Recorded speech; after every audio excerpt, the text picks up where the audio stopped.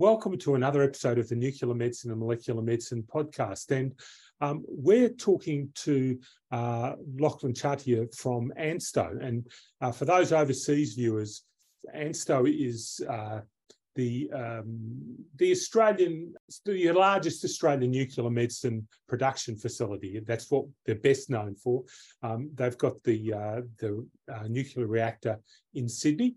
I'm in Melbourne, and but they also do lots of other things. They do calibration of machines. They develop other instruments. They produce much of the reactor-produced product that's used in Australia, and in particular theranostics, which we've talked about previously. But this time we're going to talk about something a little bit different, and we're going to talk a little bit about something that got media attention this year, quite a lot of media attention. So let's start. Lachlan, tell us a little bit about yourself. What's your background? Where are you from? So I am, I guess, originally from Canberra, and then went to uni at the University of Wollongong. Did my PhD there in microdosimetry, which is essentially detection of radiation in cell-sized detector volumes in silicon. And then I was able to secure a job here at ANSTO at Lucas Heights. I think it was in 2017, so I've been here for about 6 years now in the ANSTO detection and imaging team.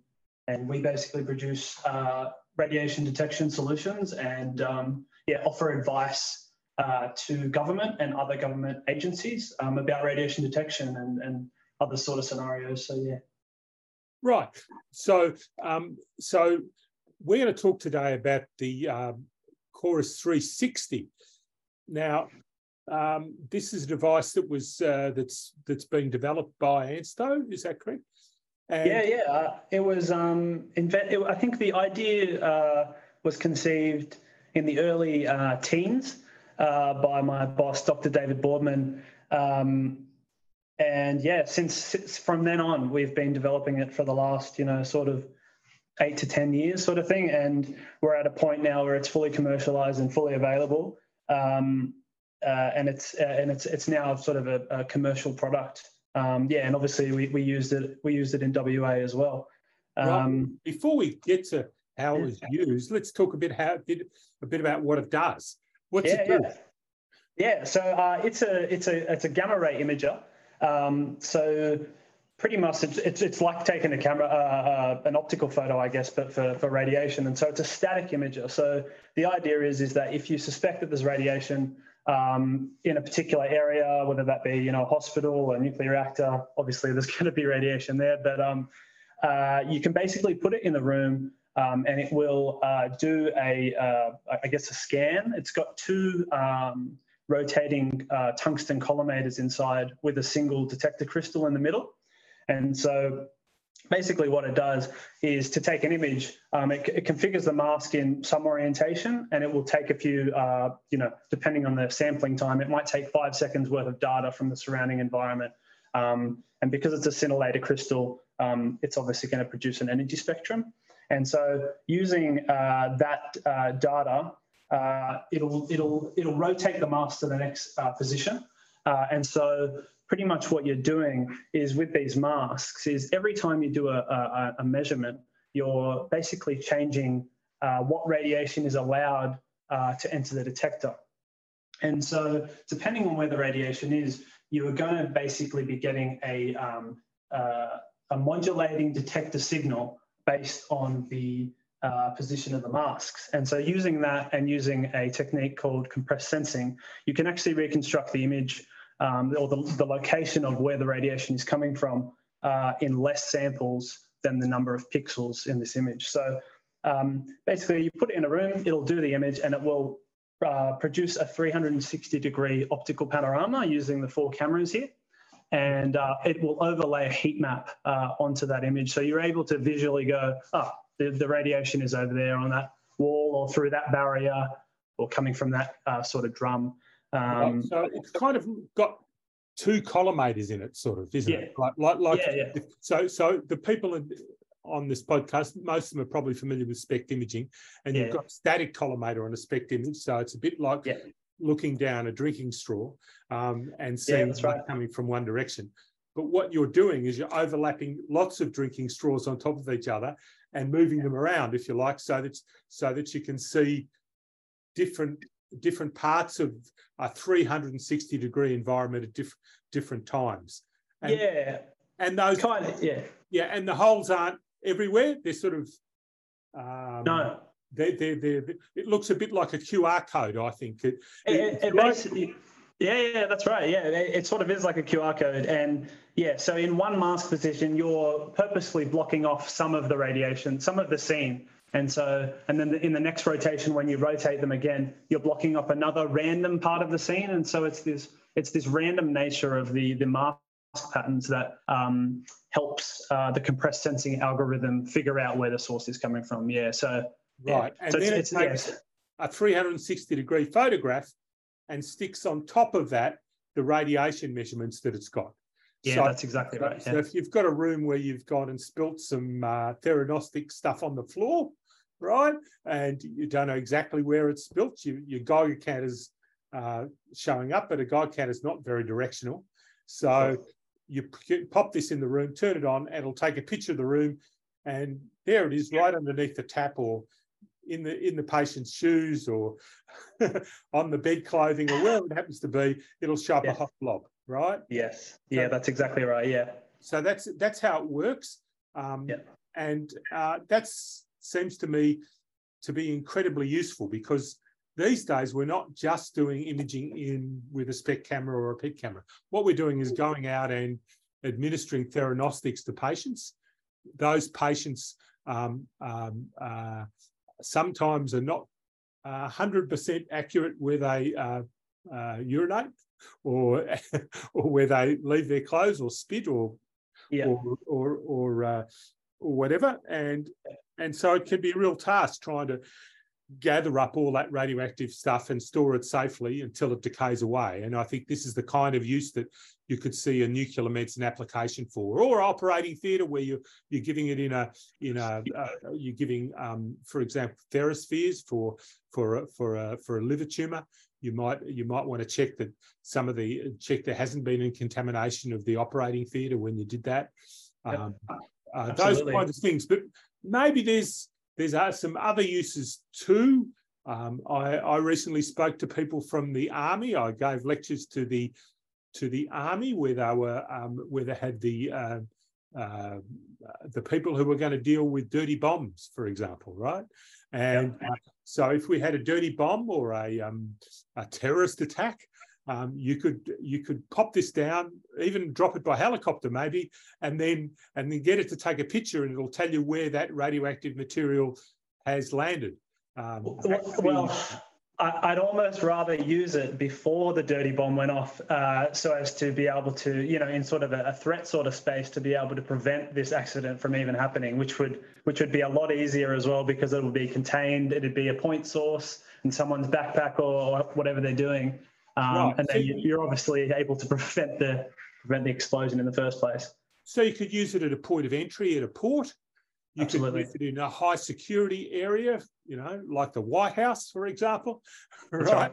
So you could screen people who are coming into that area, and it would be a very simple, quick, and easy way.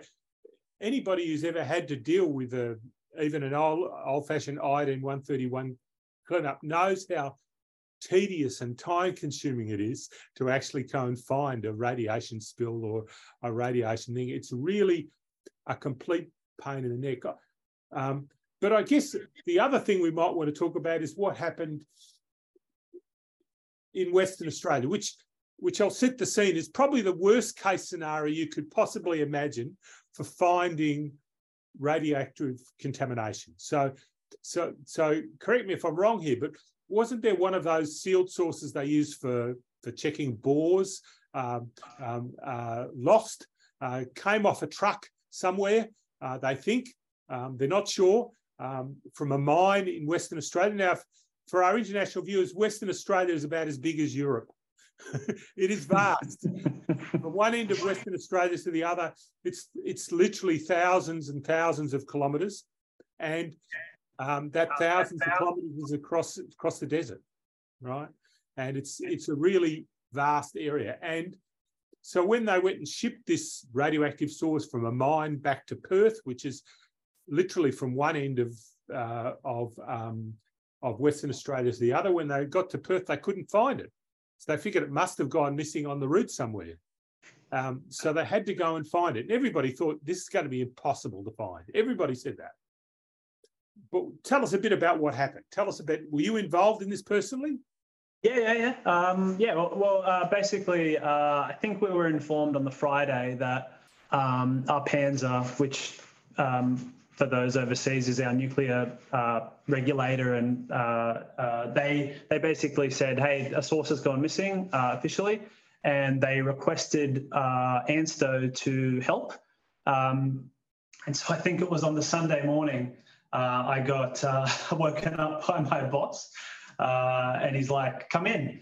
And so what we had to do was basically get Coris 360 modified slightly to be able to, because this is a static imaging device. So basically it physically needs to be in place when it takes an image, and it also, the radiation scene needs to be fairly constant. Otherwise it's like blurring an optical image sort of thing.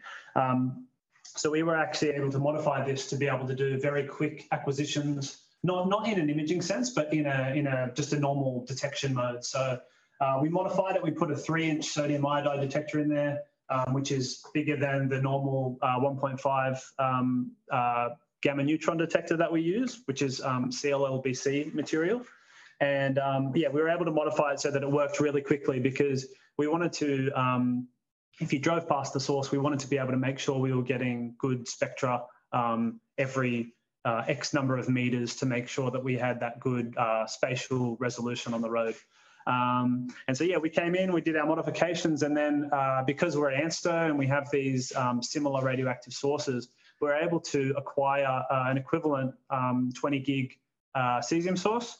We basically put it on the side of the road on site. We got our emergency response people to close the roads and everything in sight.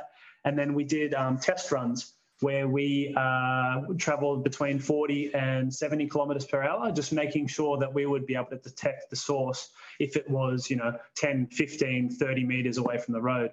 Right. So where did you do this? Did you do this in Sydney, or in Lucas Heights, off the road in Sydney?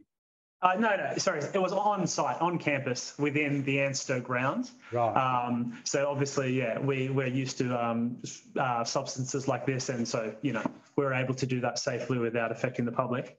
Right. And of course we've known where radioactive sources have gone missing in the past, and they've never been found. I mean, wasn't there one in Russia recently, and wasn't there one in the Balkans recently where that went missing? And there's been some go missing in Mexico and places like this, and some of these have caused great harm to people. Though radiation sufficient to cause damage to people, right? Yeah, that's exactly right. Especially if they're the strong ones. This one wasn't particularly strong, but it definitely could cause damage if somebody was. And it's not only sources for bores. It's particularly in the old days we had radiotherapy sources for cobalt 60, right? Yeah, that's exactly right. And they were quite damaging. And then there was, of course, there's been portable heaters that are made of radioactive material that used for heating up electronics in Arctic regions. Russia's used those, right? And sometimes they've gone missing. So, so there's lots of situations where you absolutely want to find these things, absolutely, and put them in a safe place, and you want to do it in a way that's not going to harm the people present. So if you're driving fast in a truck, then you're not likely to be loitering a long period of time, holding a Geiger counter, waving it in front of a radioactive source. So it's going to be a relatively safe thing to do, right? Yeah, definitely. But so once we were very happy that we were able to do it, we shipped off to Western Australia, a group of I think 8 people or something like that from ANSTO, 2 teams that we went over. And just to ensure that the source hadn't been picked up by a tyre or something like that and then taken into Metro Perth, I think there was 2 to 3 teams that were searching the Metro Perth area to make sure that that hadn't fallen off the truck in Perth. Thankfully, it hadn't. And then a team of me and my colleague Prashant, we went up north to Newman, which is the mining town closest to the mine. And so the Australian Defence Force had also been involved. They had left Perth on the Monday and were travelling with their detection equipment by road up north to the mine. And so me and my colleague, along with the Western Australian fireys, we started looking on the Wednesday morning, I think it was, and we searched Newman, the mining town, just the streets to make sure, again, that it hadn't been picked up by a tie tread and was near a residential area. Once we cleared that, we went to all the checkpoints where the truck had gone during its route up there. And then, yeah, coming down south, just 1 hour south, we were just talking in the car, learning about the history of, I think it was Fiji at the time, and then boom, that lovely 662 kV peak just spiked on all of our instruments instantly as we went past it, and we just sort of yelled out in surprise, I guess. Very exciting, and then we pulled over and right, but then you had to find where it is, because I mean, Newman is in Western Australia, northern Western Australia, and it's covered in red dust, right? The whole of that area of Western Australia is red dust. It's an iron ore mine, Mount Newman, I think, isn't it? So it's I'm not sure, but it's definitely red for sure. But thankfully red, it wasn't very dusty, but it was very gravelly.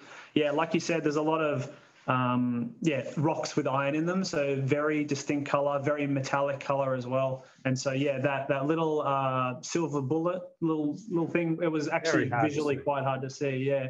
So did you use it to actually find where it was in the? So what we actually did was my colleague Prashant, he had a tele-detector, like an extendable detector, so he was able to sort of manually figure out where it was while staying, a few meters away from it. And so he basically just did a quick walk around just to see if he could find it visually quickly, and he did find it. And once that was found, we sort of spray painted it, set up an exclusion zone, and then we used this to confirm that this was the location of the source. So at a distance of about 30 meters on the exclusion zone, we took an image, and it's probably the image that you've seen in the papers, showing just that big hot spot just on the desert floor. So we used it to both first detect it in the car. So we had this in the back of the boot, and it was just taking measurements as we were going along. And then once we'd visually confirmed it, we did another a gamma ray image and confirmed that it was the cesium source and it was located where we thought it was. So, yeah. Right, and it's 600 kV gamma ray is a fairly high energy gamma ray. So it's going to be fairly penetrating. You're going to be able to see it from a fair distance, right? That's right. Yeah, it'll make it through the air for sure, and we'll be able to detect it quite easily with these detectors because we've got quite high volume detectors. But if it was even higher, we'd be fine as well. Even if it was cobalt, or even if there was a very large, thorium source, obviously we could detect the 2.6 MeV as well. And if it was low energy, we'd be able to do that as well. So yeah. Right, and the source has got a reasonably long half-life. In fact, these sources are often used for calibrating dose calibrators in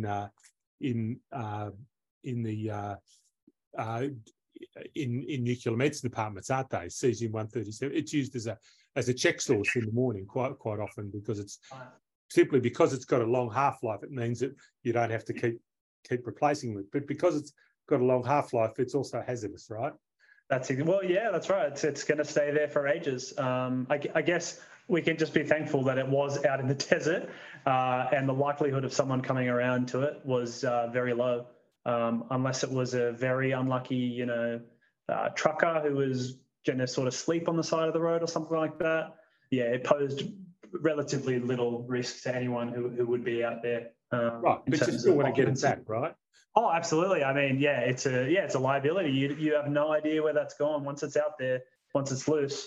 It's a big risk for sure, even though it is in the desert. Yeah. Right.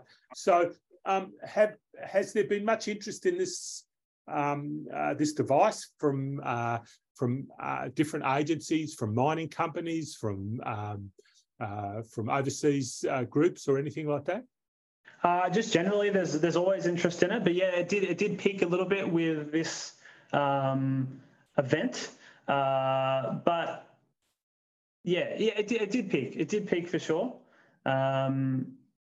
But yeah, we've been showing this to sort of mining companies, other national labs, defence, emergency services, the whole time. So yeah, that's just really kept up for sure.